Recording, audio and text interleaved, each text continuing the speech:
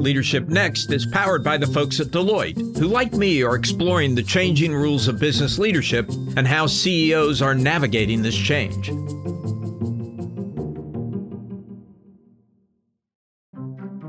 Welcome to Leadership Next, the podcast about the changing rules of business leadership. I'm Alan Murray. And I'm Michal Avram.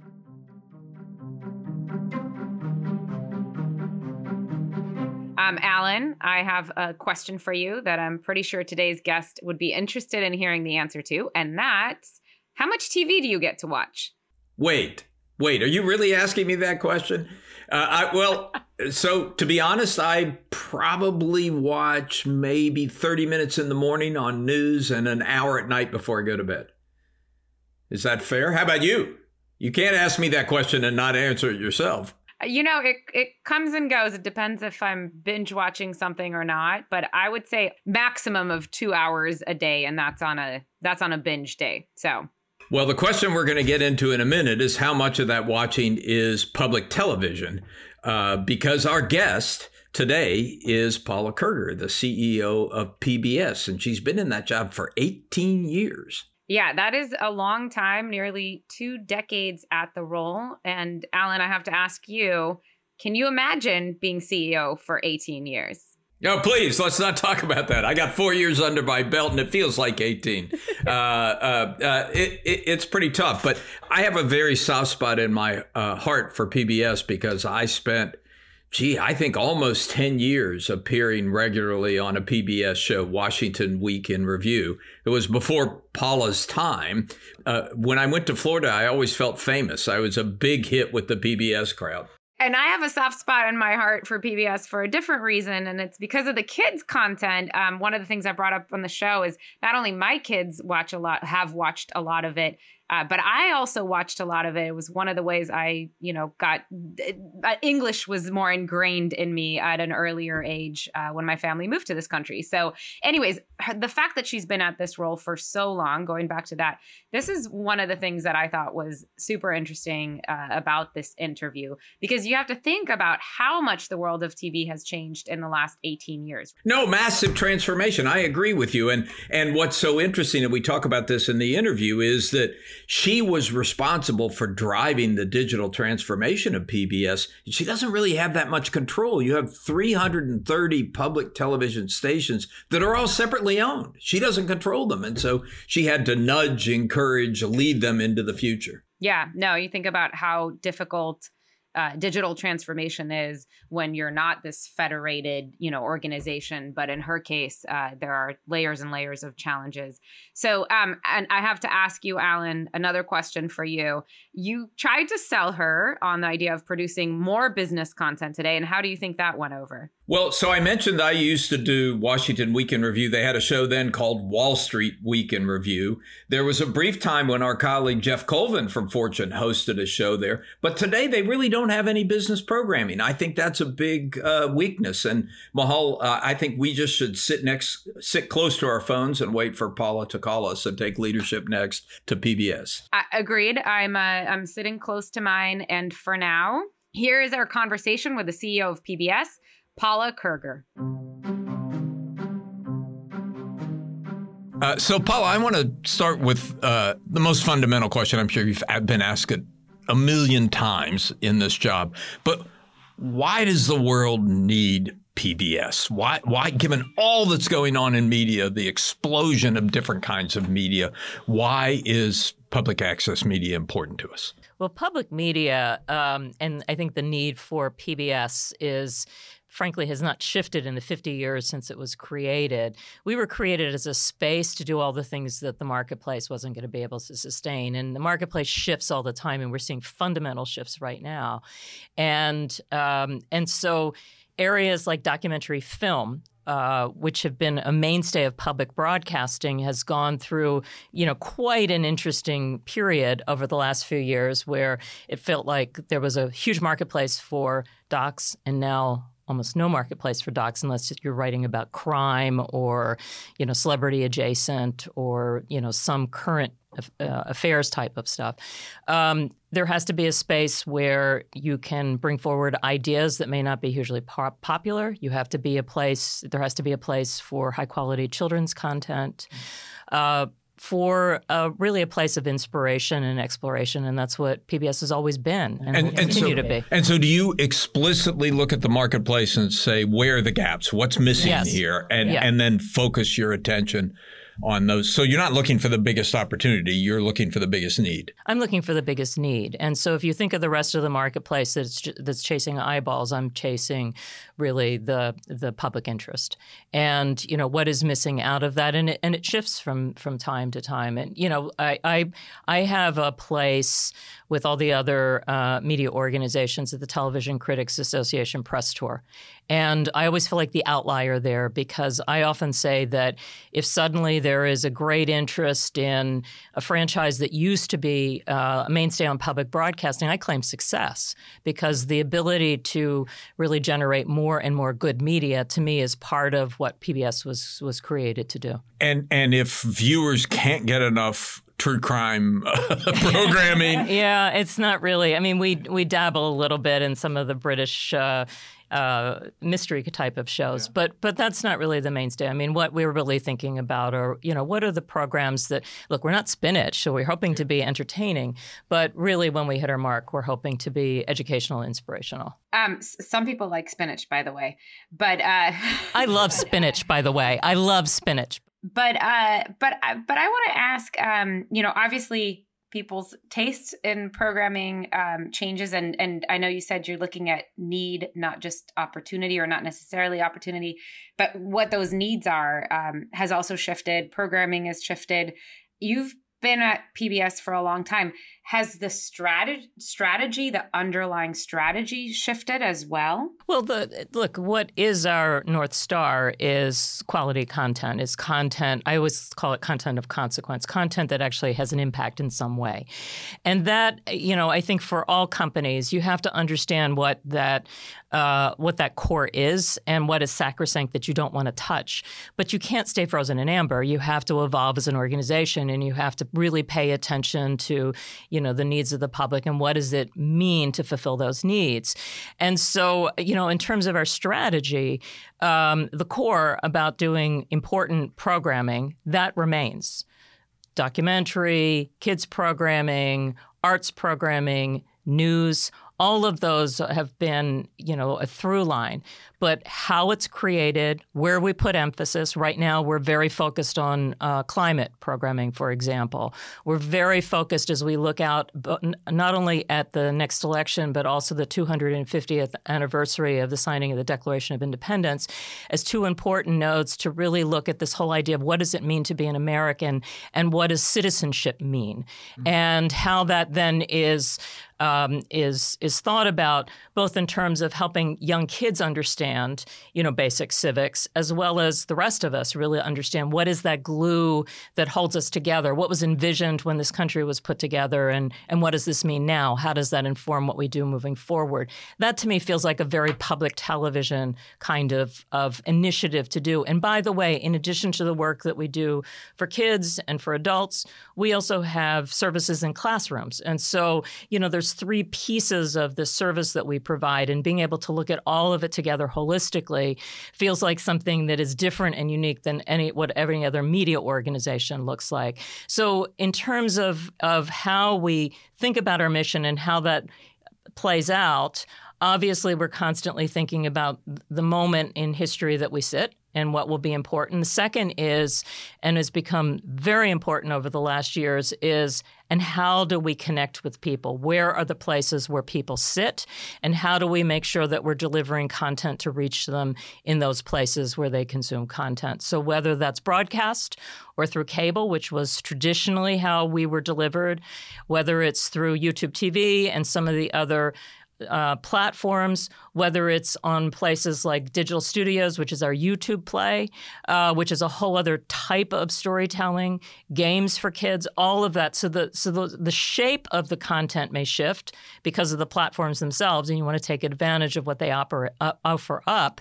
But again, the objectives behind it, the mission behind it, that stays the same. By the way, we heard from our very own CTO about your digital transformation, which he's very familiar with. But I wonder if we can you can walk us through maybe a little bit about how you started approaching this, because there are so many different directions you could go in with this, with creating a multi-platform experience, being, like you said, meeting where consumers where they are. But how did you approach this and make sure that it was still true to sort of what PBS has stood for over the years? It's an interesting journey, because also remember, I run a federated organization. So we have 330 individual stations that are separately owned and operated and governed in communities across the country. That sounds fun.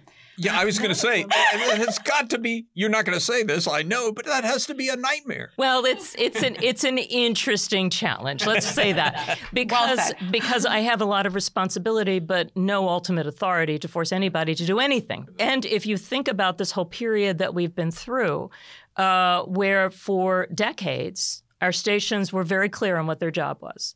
They had a broadcast signal that extended out over a certain geographic area, which was then replicated through cable. And they would push material out, and they controlled basically what was seen in their markets. For me, I kept thinking about, okay, if the public is going to require a different type of interaction with us, then how do we bring not only the PBS content, but all of our stations along this journey together? And so it has been iterative, like everything in this world, right? And so the first work that we began to do in the digital space is we were watching an emerging group of talent on YouTube, some of whom would have been public television producers back a few years earlier, but now we're looking at this technology as a place to create content.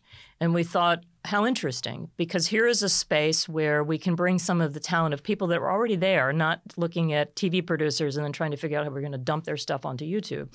This wasn't going to be a promotional play, but this was really thinking about what YouTube offered, besides the fact that it was also reaching a younger audience, which is something that I was always interested in, because I always felt like we had a lot of content that was of interest to a wide audience. But I spent many years on your terrestrial channel, Washington Week in Review, which was made me very well known when I went to Florida. Correct. So, but there are a lot of younger people that do come in and out of our programming, but here is a space where clearly we could reach younger people. And so we created digital studios. We did it like a skunk works. It operated not within the television group. It operated as a separate organization.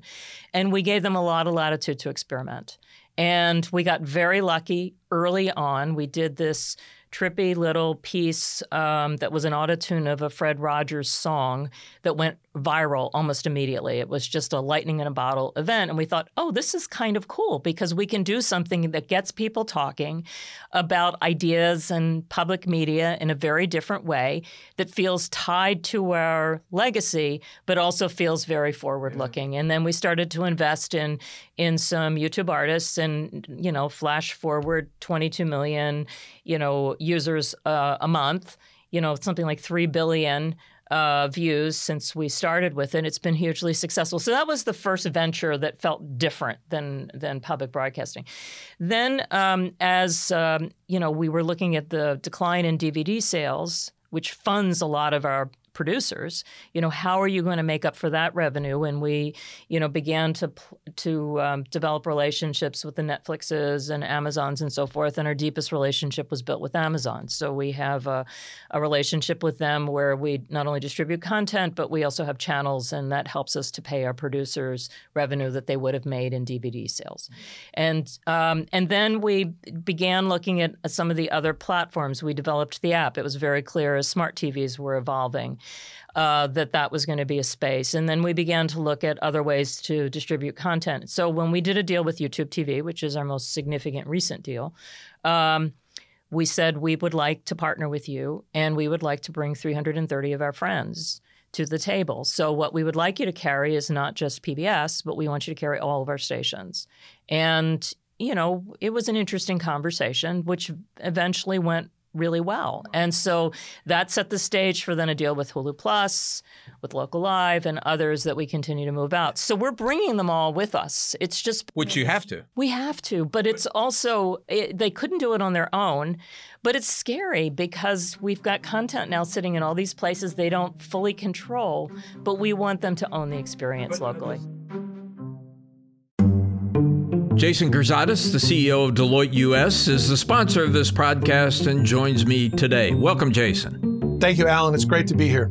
Jason, Leadership Next was created around this idea of stakeholder capitalism, but there's clearly been political pushback to that idea. And there's also economic pressure as the economy slows down. How do you serve all stakeholders? How do leaders balance the need to deliver profit and return on investment on the one hand, while also prioritizing the needs of these increasingly diverse stakeholders that they have to respond to? Yeah, decision-making in this environment is not easy, that's for sure. The historic norms of simply looking at ROI from a financial lens is insufficient, quite honestly. What we've seen and some of what we've tried to do ourselves is open up the aperture to recognize that there are actually multiple lenses that need to be utilized when evaluating significant decisions. How does a decision impact the workforce? How does it impact the societal stakeholders on whatever the decision may be? And so I think that discipline of a multifaceted set of value drivers and value stakeholders will be increasingly a more common part of all decision making at board and executive levels. That discipline, Alan, will make it easier to actually be more cognizant and inclusive of the multiple stakeholders in making significant decisions. Now, that doesn't mean that the financial returns and expectations become secondary. I just think they're more balanced with the considerations with other stakeholder needs. Jason, thanks for your perspective, and thanks for sponsoring Leadership Next. Thank you.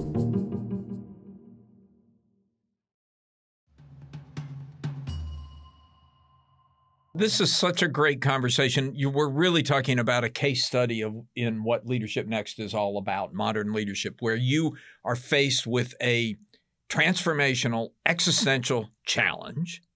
You have the total responsibility, but none of the authority. None of the authority.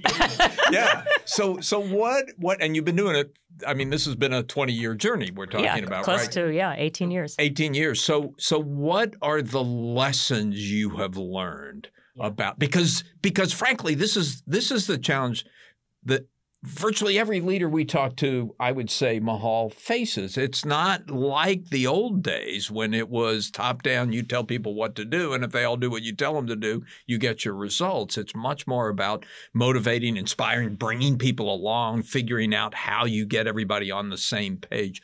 What are the lessons you've learned in those 18 years that you can share with our listeners? It's classic stakeholder management. It is understanding that to make any change, people have to have trust in you, that you are in it for the collective whole and that there isn't some, nefarious plot somewhere to rule the world or whatever it is. And that, I think mostly in most circumstances, not all, but in many circumstances, that if people at least feel heard, even if they feel that you're asking them to do things that are painful, they'll give you a little bit more latitude. But if they feel that you've shut them out, that you've come into a circumstance where I know better, trust me, we're going to get this done, you've got to spend the time and the shoe leather. And I would love to tell you that I had this all worked out from the very beginning, but I didn't. What happened to me was really very much a journey. When I took this job, PBS was in a very different place. There was a lot of distrust between our stations, and PBS is a national organization. I had come from one of the stations. I'd come from New York. I was at WNET, where I was the station manager and COO. And so at least I could say I've walked in your shoes.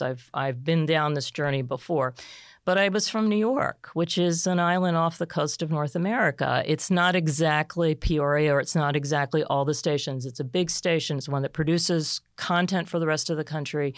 And so I felt that saying I'd come from a station got me this far. But I really had to put myself out there. And by the way, not to sell myself, but to actually understand what was going on at our stations and what their challenges were. And I wanted to hear that not just from the CEOs, but I wanted to hear it from all the people on the ground so that I understand what are the things they were excited about, what are the things that were keeping them up at night, what services were they trying to provide, what were their sort of hopes for the future, what would I do or not touch, all of those things.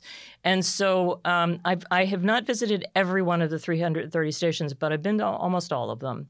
And, so I felt like I had a good sense in conversation, not me just coming and talking to them, but really in a conversation of what people were really wrestling with and that we could build in together. Mahal, I know you have a question, but I just want to say I've been interviewing business leaders for 4 decades, a little over 4 decades. It's getting kind of scary, actually. But the word that came, in fact, we did a poll earlier this year where we asked CEOs of Fortune 500 companies, how did your leadership change during the pandemic? And there was one word that was used by half the people who answered that question. Open-ended answer. You put any words in there you want to. And it was usually only a few words because they're CEOs and it was empathy. Empathy, which was not a word I heard very often. And everything I'm hearing from you about the last 18 years what is about empathetic leadership. It's empathetic leadership, and it's also the transparency piece is important because during COVID, people wanted you to say it was all going to be okay. They wanted you to tell them things that you could not say. And I think that it is a big leap for a lot of CEOs to be able to say, you know what, I don't know. I don't know exactly where all this is going to go, but this is where I think, but you know what, we're going to go through this together and we're going to figure it out. And so I think, and hand in glove with that is definitely empathy. So really working through this whole process over the last few years in particular, I think is just a powerful reminder of how important it is to be directly engaged. So I want to ask you, one of the challenges and opportunities that's been building for quite a while, which you touched on, is just the changing model, the changing landscape, but it's also changed the economics, including for the creators, for the creatives. And so I'm curious, first of all, are the strikes, the WGA and SAG strikes, impacting you and your programs? And I think more broadly also, how do you think about making sure that as you're exploring these new platforms, that the creatives are not only along for the ride, but that the economics work for everybody involved? Yeah, so we have a public media has a separate agreement with SAG-AFTRA and the WGA, so we are not subject to the contract strikes that are underway now, and so we have not been deeply. We have a full pipeline of programming for this fall, so I hope you all watch a lot. But I think that as I described a few minutes ago, one of the things that I've been very focused on is the entire economy. So I'm focused on our stations. But I'm very focused on the content creators, because if the content creators are not held whole, this is what took us down the Amazon path, is we could see that they were going to lose the revenue that was coming into them through DVD sales. And we also could see that individually they weren't going to be able to negotiate their own deals that were really going to give them what they needed to continue on. It's a tough job to be a documentary filmmaker. And so being able to bring all of our producers together and to be able to negotiate all of this on their behalf is very much with them in mind of what it would take to keep them together. So you're saying Ken Burns is going to be okay? Ken Burns is going to be okay. Yeah, Ken Burns is going to be okay. But and perhaps Ken could have done his own deal. But I think for most of them, it was it's a very difficult path, particularly now. I mean, you look at the recent Sundance Festival, where out of 2,000 plus submissions, one deal was made out of last year's Sundance Festival, which is very different. Which is very different than just a few years ago when everything was being bought up. So and we're in it for the long haul. Documentary film is a very important piece of what we do, and making sure that voices and stories that are not well told are brought forward. And again, that comes back to your first question about why public media. that's a core piece of who we are, is finding those stories and bringing them out. You mentioned earlier that we're headed into an election year. PBS is perceived, rightly or wrongly, as leaning to the left of the political spectrum, and periodically, probably far too frequently for your taste, becomes a whipping boy in election season. How do you deal with it? Well, this is where having 330 stations that are in communities across this country are tremendously important, because they are the ones really that spend a fair amount of effort making sure that local legislators understand what public media is in this country and what it provides to communities across this country. So the work that they do in schools, they'll bring legislators in so they can actually see the impact that we have in providing content and resources for teachers. A lot of legislators will come into local studios for their, debates and so forth. But I think broader, just helping them understand what, really is a tiny amount of money. I mean, if you look at all the public broadcasters in the world and you look at how much of the government funding goes into them versus us, we're sort of at the bottom of the list. I think we're like about $1.50 a person is what the investment is, the national investment is in public media. And then we raise the rest. And so just making sure that— What percentage of the total is public money versus 15. That's 1.5, and that's an aggregate number. So here in New York, I don't know what it is for WNET, probably about 7% or 8% of their budget. Cookeville, Tennessee, which is a little station in Appalachia that's about, 80 miles from Nashville.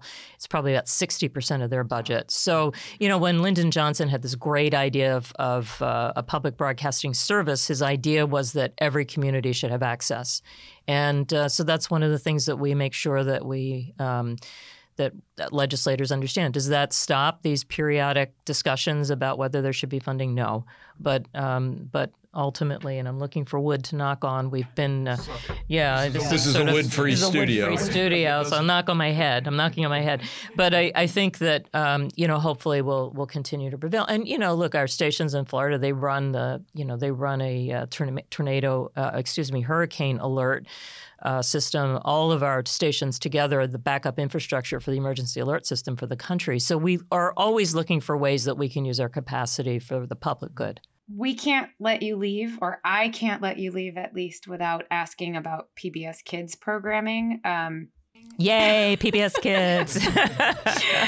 I got to say, I'm a big Bluey fan, but you've got a huge slate of pretty incredible programs and obviously have had quite a reputation on that front for a long time.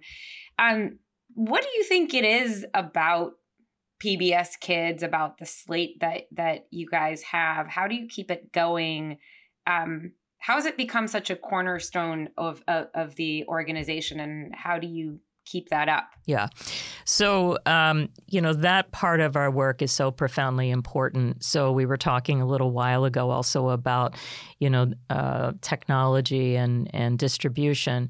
There are a lot of families that rely still on over-the-air television, and a lot of them have young children in their homes. And so for many families, we are it in terms of children's programming. And our programming is put together working in close collaboration with early childhood education experts. So our programs are tested both in terms of their ability to hold kids' interest, which everyone does. But then the second part is, and also around curriculum that kids need to master before they enter any kind of formal education. And so I think people always think about PBS and they think, oh, well, it's safe, but it also is very much structured on making sure that all kids, including those that don't have access to high quality pre-K education, have that experience before they enter a formal education. And then we work with amazingly talented and creative producers. And as we have continued our work in the digital space with kids, we have remained very focused on how do we make sure that our content is accessible to kids that may not have access to robust broadband. So if you're a mom or dad and you don't have broadband, you can download our games and kids can play them on your cell phone when you're not connected to the web. And I think that is again an important piece of what we attempt to do. And I think with technology as it continues to evolve, we're interested in digital because when you watch something passively, you gain certain knowledge and experience. But when you interact with any content, the educational attainment rises significantly. So for us to be able to continue to look at linear storytelling as a powerful way to engage kids, that's great. And then to put that alongside of the work that we do in the digital space, I think it just creates something that is quite significant in helping to close the learning gap.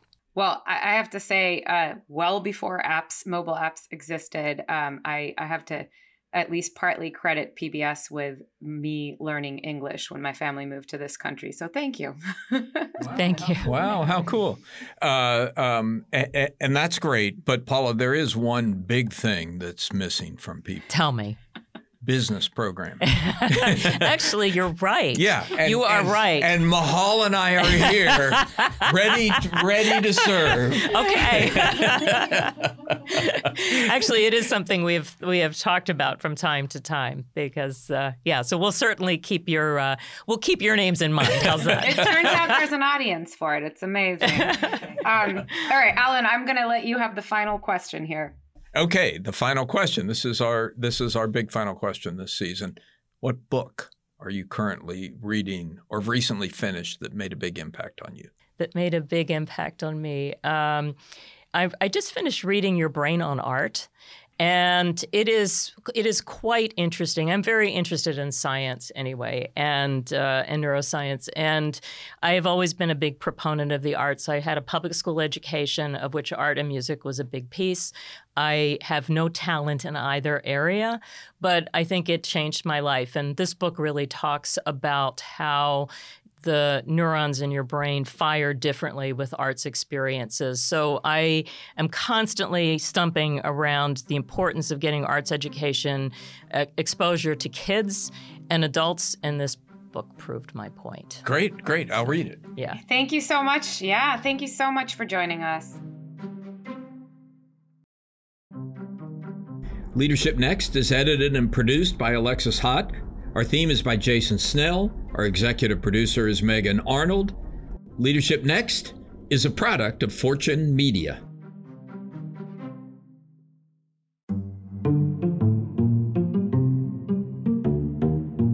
Leadership Next episodes are produced by Fortune's editorial team. The views and opinions expressed by podcast speakers and guests are solely their own and do not reflect the opinions of Deloitte or its personnel, nor does Deloitte advocate or endorse any individuals or entities featured on the episodes.